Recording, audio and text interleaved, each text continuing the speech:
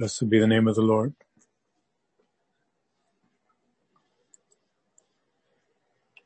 Almighty God, we thank you, Lord, for this day. We thank you, Lord, for this time to worship you together with the family of God. We thank you, Lord. You've given us a sure word, Lord, of prophecy, a sure word, a certain word to prosper your people. You're the God who gives strength to your people. You empower us, Lord, to receive from you what we need and to do great exploits in your name, O Lord. We thank you, Lord, for raising us up to do the things that you have ordained us to do. We thank you, Lord, that you're a God who imparts faith, imparts grace continually to all those who look to you, Lord, trusting that you will do what you say. Thank you, Lord. We thank you for the strength of your word, the strength of your promise. Thank you, Lord. We praise you, Lord. You are God over all flesh. You're the God who has said to us, as you did to Israel and Judah long ago, is there anything too hard for the Lord? Nothing is too hard for you, Lord. Hallelujah. Glorious Father, I pray that you strengthen each and every one, Lord, who has come expectantly, looking to the Heavenly Father. Thank you, Lord. You sustain us by your grace. It gives us power. Thank you for opening our minds up and our hearts up and our bodies, Lord, to receive all that we need from you, Lord. We need your presence. We need you, Lord. Thank you, Lord. We praise you, Lord. We praise you. We praise you. In Jesus' mighty name. Amen. Amen. I will enter his gates with thanksgiving in my heart. I will enter his courts with praise. I will say this is the day that the Lord has made. I will rejoice, for he has made me glad. He has made me glad. He has made me glad. Will rejoice, for he has made me glad. The Lord has made me glad. He has made me glad. I will rejoice, for he has made me glad. Hallelujah. Wherever you are, let's sing this as we enter into God's presence. I will enter his gates with thanksgiving in my heart. I will enter his courts with praise. I will say this is the day that the Lord has made. I will rejoice, for he has made me glad. He has made me glad. He has made me glad. I will rejoice, for he has made me glad. He has made me glad. The Lord has made me glad. Yes, I will rejoice, for he has made me glad. Oh, I will rejoice, for you have made me glad. Father, I will rejoice, for you have made me glad. Hallelujah. God lifts us up. He's the one who can take away our pain. He can take away our sorrow. He can take away our worry. He's able to do it because he calls us to step into a supernatural realm. While on earth, while we're in our predicament, we can step into God's atmosphere, his presence, and he brings hope. Hallelujah. He gives hope, and he gives joy and peace. Everything that is found in the kingdom of God belongs to the children of God. While we intercede and we groan with utterances that cannot be communicated humanly, the Bible says in the book of Romans that the Holy Spirit speaks through us, prays through us. Groanings.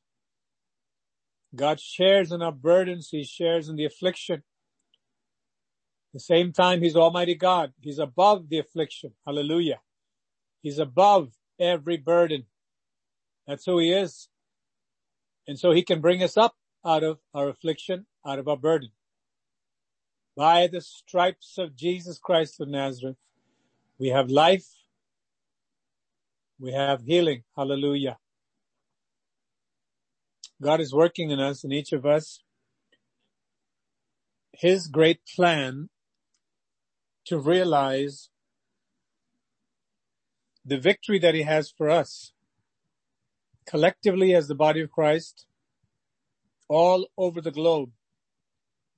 There's a victory God has, and He has a victory for each and every church, which is part of that universal body. Specific victories for different church bodies that are looking to Jesus Christ for His direction, just as He spoke individually, specifically to the 7 churches in Revelation. So He speaks to each church today, for those who are willing to listen, those who are truly seeking Him. He also speaks to individual families within the local church. And He speaks to you and to me as individual children of God. The communication that God wants to establish in our lives and continue can be shut out and muffled by distractions, which come to rob us of that vital communion with God that we desperately need to be overcomers, to be walking in victory, in the joy, the peace, the righteousness of God. Blessed be the name of the Lord. I'd like you to turn to the book of Romans, in chapter 8, Romans chapter 8. We're going to just read a portion of scripture.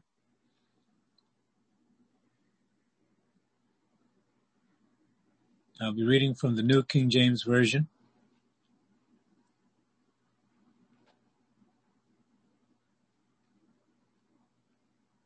I'm going to begin at verse 1. Let the Holy Spirit speak to you, if you're with your family, what the Lord wants to convey to you and your family, because God will speak to the individual families and especially the heads of those families, whether it be a man or woman, the spiritual head of the family. And He will speak to the individual members of the family. And He's speaking to our church as well. After mentioning in Romans chapter 7, the inability for people who have an external code of regulations and laws, the inability of individuals to save themselves, Romans chapter 7 ends with,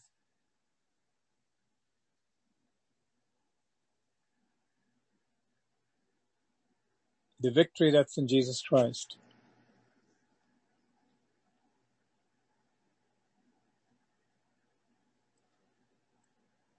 I need to ask at this time, is there anyone else who is having any difficulty hearing my voice? Is the tone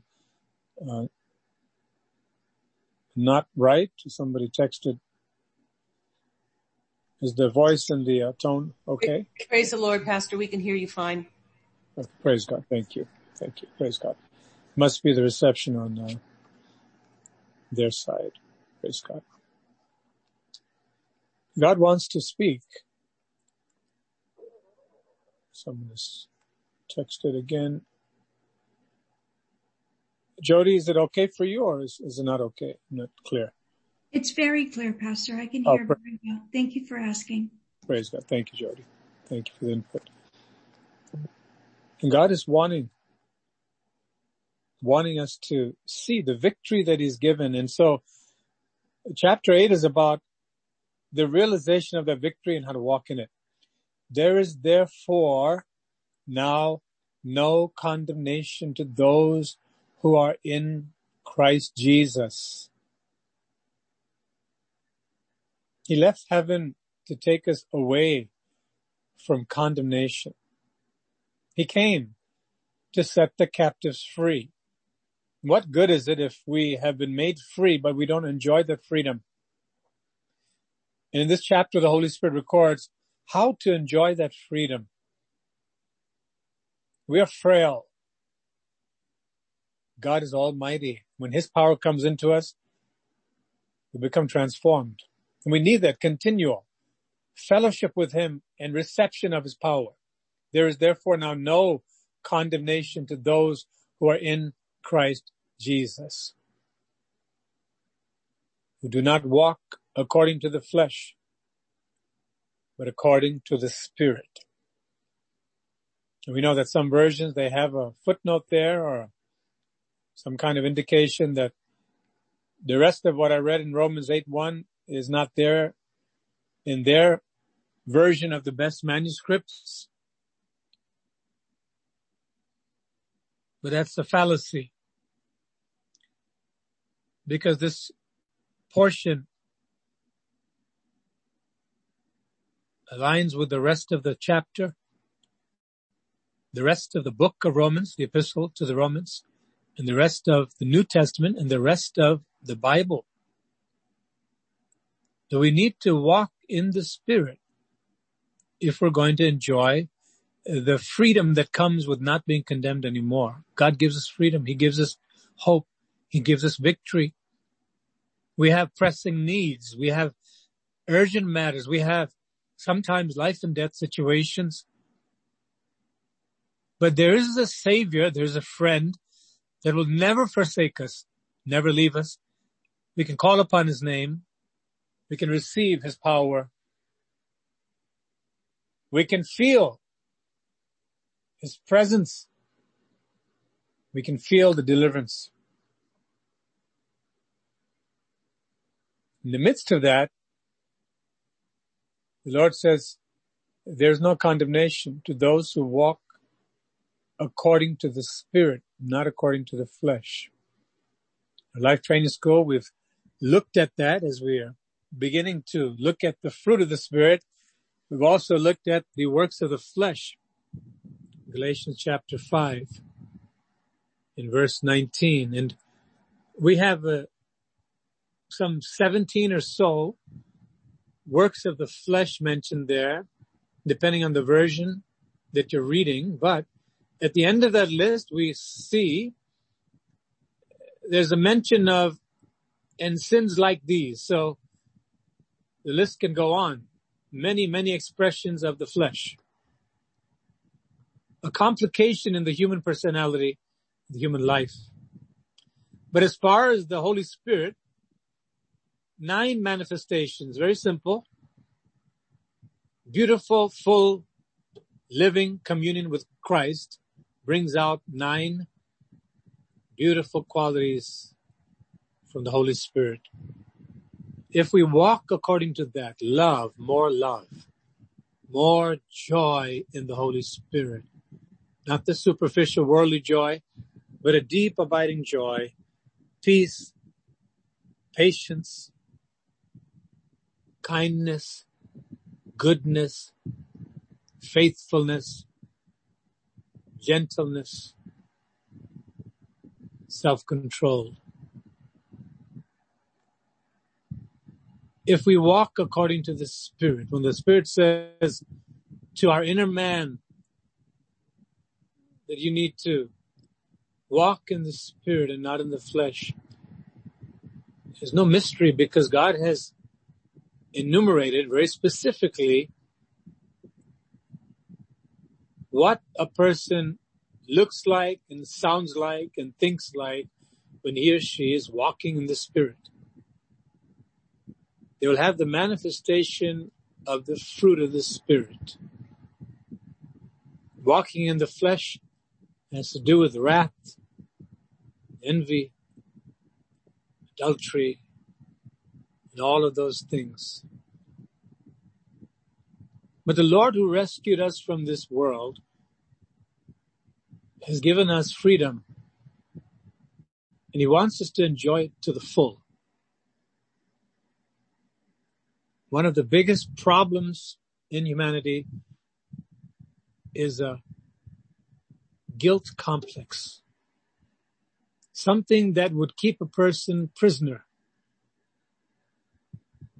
where no matter the external smile and the big deals that are made and whatever increase comes, there's a haunted feeling inside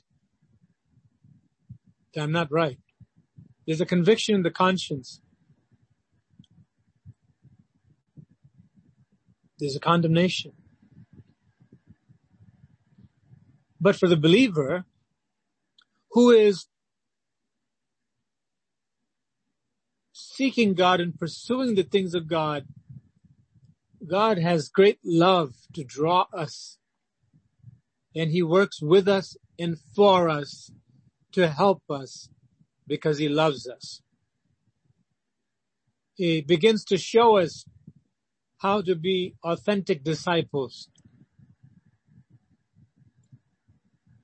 At the same time, those who are on the path to walking with God are walking in the Spirit and are being taught by the Lord. The enemy, the accuser of the brethren, can come and put false condemnation, and we must know the difference between the conviction that comes from God Almighty, who comes to chasten His children as necessary so that we can be in the path of righteousness, in the path of life. We need to know the difference between that conviction, the condemnation from Satan that comes and whispers, you will never be pleasing to God. Never, ever. You can never have the confidence that God really loves you. One of the ways in which the enemy tries to drive that lie deep into a person's makeup is when trials come. Even the strongest believers can go through times such as Job went through. Questions can come up because of the pain and of the dark cloud that surrounds them. Will I ever get out of this? Oh God. Doesn't necessarily constitute unbelief. God knows we are frail. We need Him. And God will come and He will reassure us that I am with you. I will bring you out. Hallelujah. Hallelujah. There's no condemnation. For the law of the Spirit of life in Christ Jesus has made me free from the law of sin and death. This cycle of falling into condemnation through sin, God doesn't want that either. He doesn't want a false condemnation, and He doesn't want a true condemnation. By that we mean for those who actually are doing things displeasing to God and walking away from the path of life. There's a real condemnation that comes. But God says, I don't want you to have that either. God wills that all men should come to repentance, that everybody should be saved. And how much more for the child of God, that God communicates his love. And he takes us by the hand and he brings us out of this dark dungeon of despair and repeat accusation from the devil. He says, come on now. I want to show you what belongs to you in my kingdom. Hallelujah. There's a freedom from the law of sin and death. There's no condemnation. At the end of the chapter, we'll see who can be justified in accusing us. Who is he or where is he that condemns or accuses? The Lord says, no one. There's no one that can condemn you when you're under my care, when you're walking with me. Hallelujah. For what the law could not do and that was weak, it was weak through the flesh, God did by sending his own Son in the likeness of sinful flesh. I trust that everyone has the scriptures open so that we can receive what the Lord is giving and understand the great privilege and privileges that God has given us as children of God. For what the law could not do in that it was weak through the flesh, God did by sending his own Son in the likeness of sinful flesh on account of sin. He came to destroy that body of sin, the totality of the sinful nature. He condemned sin in the flesh. He came as a human being to take back what was lost in paradise, in the Garden of Eden. They were supposed to have walked in righteousness and freedom forever. No sin, no sickness, no sorrow. We lost it all because of the suggestion from the serpent to try to do it my way.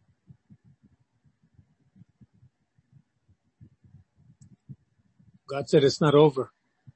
And he came as a human being to condemn sin in the flesh. It had zero power over him. Hallelujah.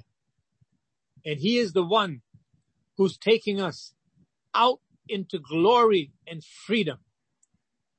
He condemns sin in the flesh, that the righteous requirement of the law, notice, might be fulfilled in us who do not walk according to the flesh, but according to the Spirit. There are many, many people who say today, and some famous preachers, well known all over the world. If I would mention the names, which I won't, instantly you would know, yes, that is a person known by millions, maybe even 1 billion people. But this is the kind of preaching that comes out from them, some of the more popular ones, and that is an exact contradiction to what we just read in Romans 8:4. They say that Jesus Christ fulfilled the righteous requirement of the law, and therefore we don't have to worry about keeping the law. What a tremendous and terrible contradiction to the truth. In Romans 8:4, 3 and 4, it says, because we could not keep the law to save our souls through the law, apart from Jesus Christ dying for us as a human being, condemning sin in the flesh, and on the cross, defeating the devil.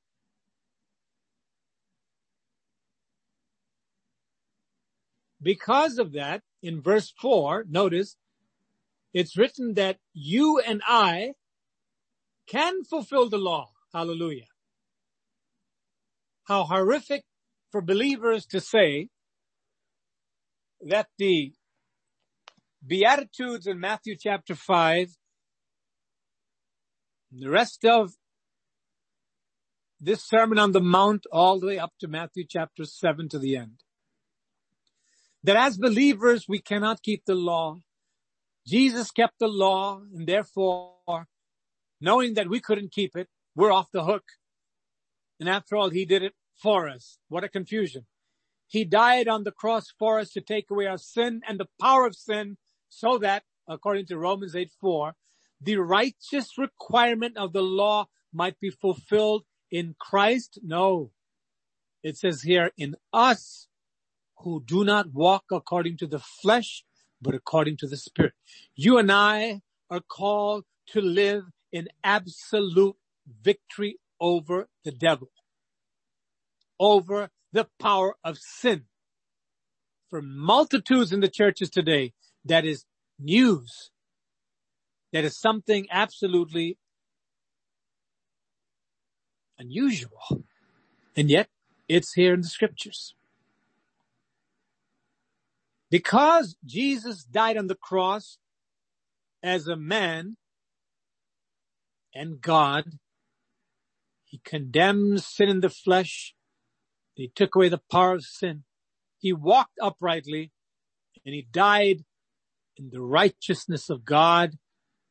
Therefore, when we get forgiven, we don't just get freed from the penalty of sin, but we are given a living, vital communion with him as a branch to the vine, so that whatever is in Jesus, notice, whatever is in Jesus Christ can flow into our mortal bodies so that we don't touch one more drug ever again.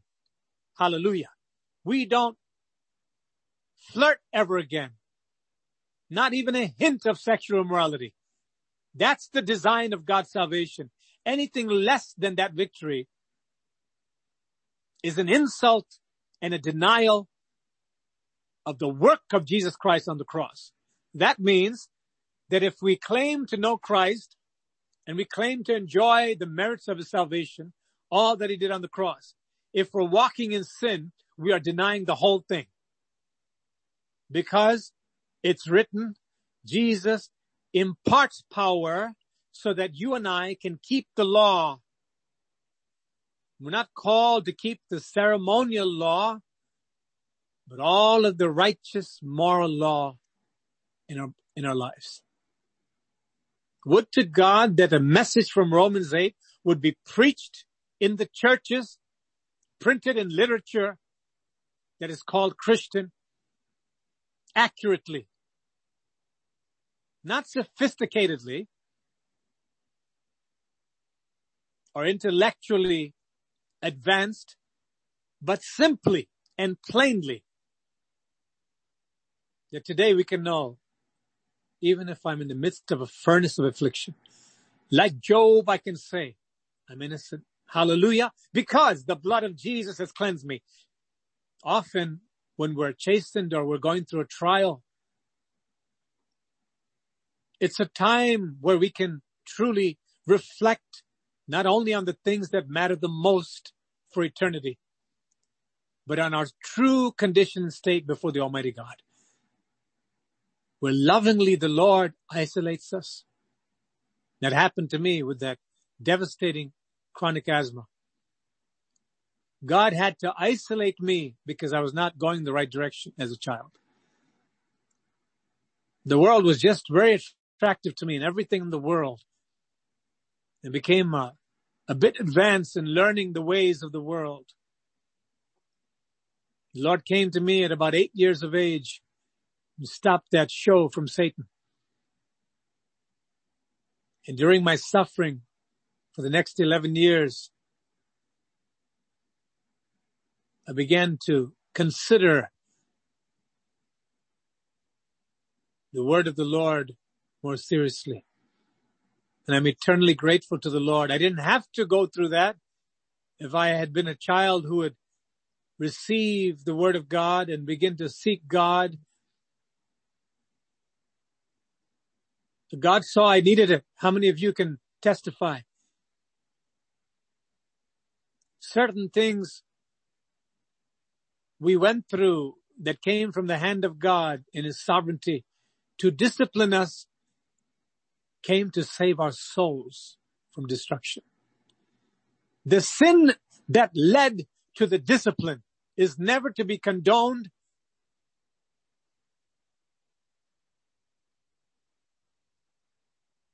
or accepted.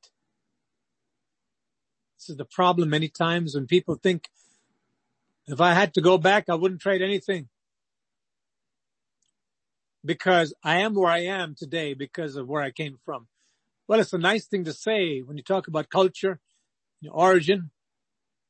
When it talks about walking in ungodliness, it's a fallacy. We need to differentiate between the value of God's chastening because of His love to get us out of our mess and the futility and the needlessness of ever having sinned and gotten into the mess in the first place. Did Enoch need to fall in order to fellowship with God? Do you think King David would have looked back on those few times? Notice, the man was righteous, a man after God's own heart. But there were times, only a few times mentioned in Scripture. Otherwise, he would not be qualified to write the Psalms at all. God would have picked someone else. Only a few times he missed the mark. Do you think David, the great king, would have looked back on his life and said, I wouldn't change this for the world because, you know what? When I sinned and I got that blow, it really made me wake up. No. He's the one who wrote, inspired by the Holy Spirit. It's good for me that I've been afflicted, but because before I was afflicted, I went astray. The same David says, by the Spirit of God, if you would have a clean heart, pure heart and clean hands, you can live with God and dwell with Him. You don't have to fall. Hallelujah. Now we've been brought into the new covenant.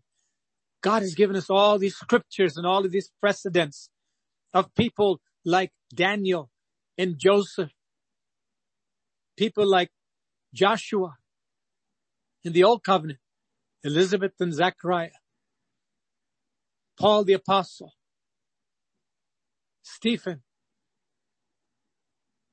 All of these people and many, many more who walked with God uprightly.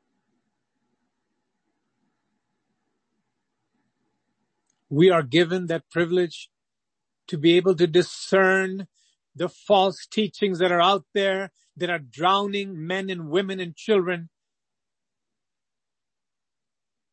in sin. The Bible warns about that in the book of Jude and virtually every book of the Bible, particularly in the New Testament, warning about deception and teaching that grace is a license to be ungodly or immoral.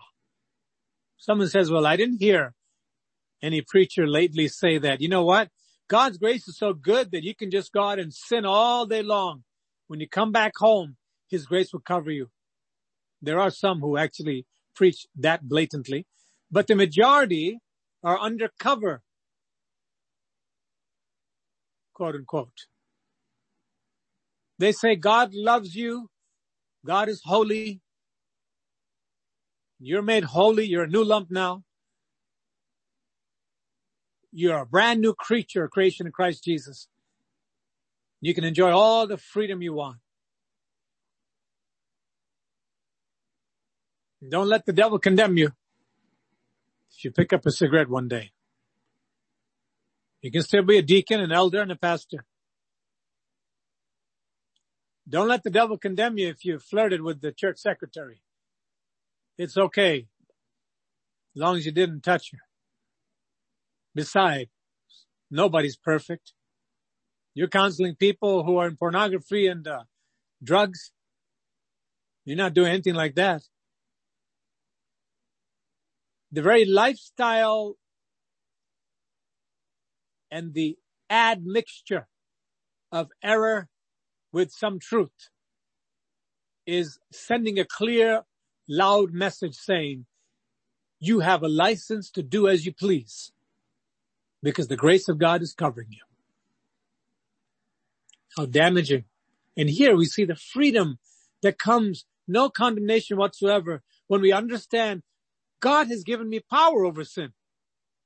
Imagine if many Christians would hear that today.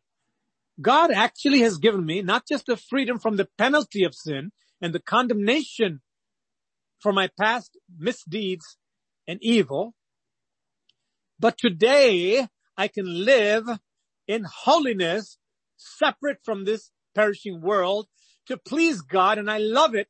I'm breathing heaven's air, and I feel the witness of the Holy Spirit within me that I'm right before the Lord. Hallelujah. Yes, it's through the blood of Jesus, but it's also according to my walk under the blood. Notice again, verse 4, that the righteous requirement of the law might be fulfilled in us who do not walk according to the flesh, but according to the Spirit. Clearly, every one of us are not only entitled, but expected. With entitlement, we may view that as preferential or optional. You're entitled to this, but you can pick and choose whether you want that or not. When God gives us the privilege, He expects us to pursue it to perfection. Because He expects us to overcome sin, because that's His nature. Hallelujah. That the righteous requirement of the law might be fulfilled in us who do not walk according to the flesh, but according to the Spirit. Someone says today, I have pressing needs and I don't know if I really need to hear Romans chapter 8 about the law and the flesh and the Spirit. Physical healing, a change in your physical circumstances, financial prosperity, everything has its roots in the spiritual domain. So anytime we hear the word of God, as the Bible says, all scripture is given by inspiration of God and it is profitable. Notice which part? All scripture. Do you see a qualification there? At what time? In the morning of your life, you can read Romans. In midlife, you can go to Galatians. In the sunset or evening of your life, you should really focus on some of the Psalms and maybe Revelation. No. All scripture. That means if the Holy Spirit is speaking and your spirit's in tune with the Holy Spirit, whatever the Spirit wants to give you from His own scriptures can profit you and change the helm, the direction of your vessel to go toward glory more and more. At once, our inner man with the spiritual ears are opened wide to say, Lord, speak to me. Lord, you steer my vessel. Anything you want to speak to me, speak to me. Lord, if this is about victory, if this is about life, if this is about true freedom, if this is the accurate word of God from the Spirit of God, I want every bit of it. Even if I'm in pain, I need the word of God because the word of God gives life. Hallelujah. Even to the mortal body. Verse 5, for those who live according to the flesh, set their minds on the things of the flesh. For those who live according to the Spirit, the things of the Spirit. I want to know more and more how to soar in the Spirit. I hope you do too. En route to learning that which is given freely by Jesus Christ, to enjoy, to be empowered by the Spirit, and to do great exploits in God's name. We must be warned of the sinister flesh that can come in and contaminate everything God is doing in your life and in my life, so that we can avoid that. Notice it says, for those who live according to the flesh, Romans 8, verse 5, set their minds, they focus on the things of the flesh. But those who live according to the Spirit, the things of the Spirit. On any given day,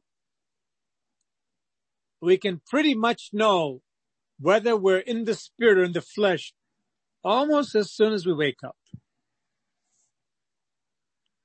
For the man or woman or child that's walking in the Spirit,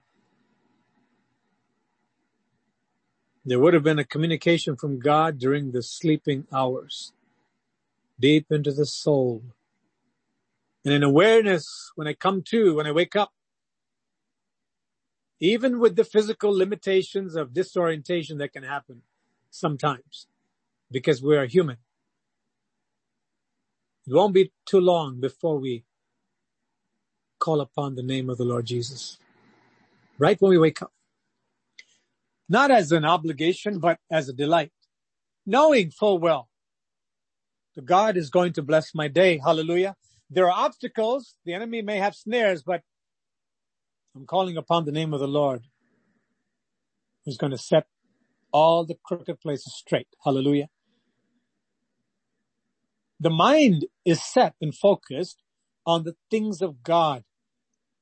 It's a deliberate, willful, or volitional act that I say, I know I have financial things to take care of. I know the children need attention. I know I have obligations at work or at home. I know a lot of medicines to be taken, perhaps, or dispensed to a loved one. But all of this, oh Jesus, Mary is who I want to be like, not Martha. Speak to me, Lord. I need you. I need to feel your presence. The direction and tone for the day is set. These are the things of the Spirit. But if I think about food and fun, if I think about all of those things that are pressing in for my attention without putting the Lord first, then I will inevitably program myself to walk in the flesh, from whence bitterness, unforgiveness, fault finding, negativity, complaining, murmuring, feuding, all these things will come up. But to talk to the Lord and to say, I want to be in the Spirit, Lord, and walk with you. To breathe in heaven's air when we wake up and say, Lord, I know nothing matters today more than my fellowship with you. For to be carnally minded is death, but to be spiritually minded is life and peace. Whatever the circumstance, whatever the situation, it's true. Whether we are able to experience that or not, it's true. Anytime we're spiritually minded, we experience real life from God and the genuine peace that this world cannot give and cannot take away. This is the freedom where there's no condemnation. Because the carnal mind is enmity against God, Romans 8:7, for it is not subject to the law of God, nor indeed can be. So then those who are in the flesh cannot please God. Now, why did God save us? Isn't it so that we can live for his praise, to his praise and glory? Surely to please him, to be in a manner where the sacrifice of the fruit of our lips coming from our hearts and our bodies and everything connected to us is acceptable and worthy, where he will say, I'm well pleased. That's the intent. How can you have believers who are struggling to figure out, oh God, when will these demons leave me so that I can finally be free when I get to heaven? This is tragically the so-called eulogy that comes upon many people who succumb to the snare of sin. And you have multitudes of believers rallying around them to say, well, they're free finally. Their personal demons that they battled with, the battle is over. Hallelujah, they're free. It's a gross perversion of the truth in the Christian life. The tragedy is those people will not be in heaven. We are called to experience freedom here that will translate to heaven. There's no sudden jump, being a slave to sin, and then suddenly being blameless and purified before we enter glory. We have to live it in order to have it for eternity. The carnal mind, the fleshly mind, is enmity against God. It's not subject to the law of God. It says, I don't want to be under the direction of God. If God says don't do drugs because it'll kill you, it's a violation. It's a defilement of the temple of your body. I've come to you. I've saved you. You've got to stop it right now. There are people who say, I'll get around to it. Enmity against the law of God. The law of the Spirit of life in Christ Jesus teaches me to say no to everything that God hates because it's destructive. It is not subject to the law of God, nor indeed can be. So then, those who are in the flesh cannot please God. Let no one say when they're in sin, I love God. That's a blatant lie, God says. Again and again, we encourage people to read very carefully, not only Romans 8, John 14 and 15. The one that does my commandments, the one who abides in my love. The epistles of John, the one who says, I love God and hates his brother is a liar, it's a murderer. The one who defiles his body, the temple of the Holy Spirit.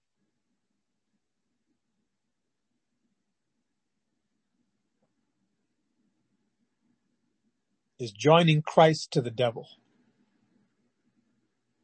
See that in Corinthians 6. All of this is enmity with God. Would to God that people would preach, teach, and share, whether from the pulpit or in your own homes, to anyone who's in sin, beginning with you. I cannot claim to have the light if I'm in darkness. Lord, change me. Make me to realize the great freedom I'm forfeiting. I have power over sin. Hallelujah. Through the Holy Spirit. So then those who are in the flesh cannot please God. But you are not in the flesh, but in the Spirit. How many people stop right there and they have a party across the faith-based rehab centers and churches and conferences for men and women? They say, you're not in the flesh, you're in the Spirit. Hallelujah. But they leave the rest of it out. If indeed the Spirit of God dwells in you, they say, of course I have the Holy Spirit. I'm born again. We have to read the rest of the scriptures. Now, if anyone does not have the Spirit of Christ, he's not his. And if Christ is in you, the body is dead because of sin, but the Spirit is life because of righteousness. We'll see at the end of chapter 7 that he came to do away with the body of sin.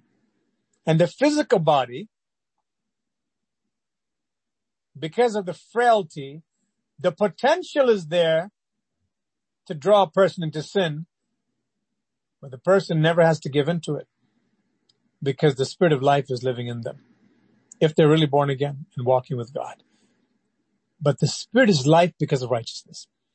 But if the Spirit of him who raised Jesus from the dead dwells in you, he who raised Christ from the dead will also give life to your mortal bodies through his Spirit who dwells in you.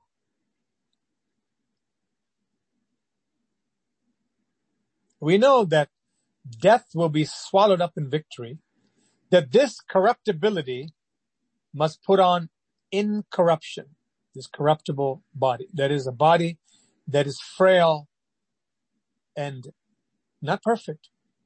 And yet, God says a man or woman or child can walk perfectly, meaning mature, not giving in to presumptuous sin. God actually expects that. And he says the Spirit that raised Christ from the dead will supply all you need in your mortal body, not only at the resurrection to transform, but while we're on the earth, to infuse supernatural strength to give healing. When everything looks opposite, the head is pounding and pulsating with migraines. The hands are plagued with tremors. There's pain inside. Looking to Jesus, saying, by his stripes I'm healed. The Holy Spirit can infuse the power of God into the mortal body, even though it's frail. Taste a bit of that resurrection life instantly. How many of you experienced that? But there's a practical teaching here for the inner man to be uncontaminated with this world and the flesh. He says, therefore, knowing the power that's in you, what God expects, the freedom that he's given you, there's no condemnation, brothers. Don't let the devil accuse you. You are walking according to the Spirit. Don't worry. But remember, you are not obligated. You're no longer a slave. Not just to fear, as the song says. No longer a slave to sin. Hallelujah. Therefore, brethren, we are debtors, not to the flesh, to live according to the flesh. What is the flesh? Galatians 5:19. Whole list of evil qualities are there. We can actually scan that list and see whether our name shows up there. And if it doesn't, glory be to God. If it does, praise God for his mercy. We can repent and say, Lord, I've been deceiving myself. I've been hearing the word and not doing the word. As it's written in James 1:22. I've been deceiving myself. I've been calling upon God's name, but serving the flesh. No more. Hallelujah. Notice the warning. For if you live according to the flesh, you will die. What kind of death? People have mistaken this to mean physical death. But it's more than that. Because everyone dies physically unless they are alive when Jesus comes back in the midair.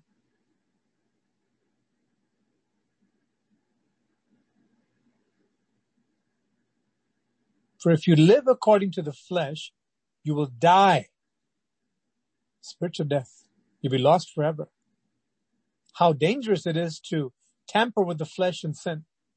He says you'll be lost forever. Die spiritually. But if by the Spirit, he's writing to Christians, you put to death the deeds of the body, the very things that God hates, you will live. For as many as are led by the Spirit of God, these are the sons of God. This should really make us sit up and listen closely to what the Holy Spirit's speaking. If I'm not led by the Spirit of God, by default, there's only one other leader, and that's the devil.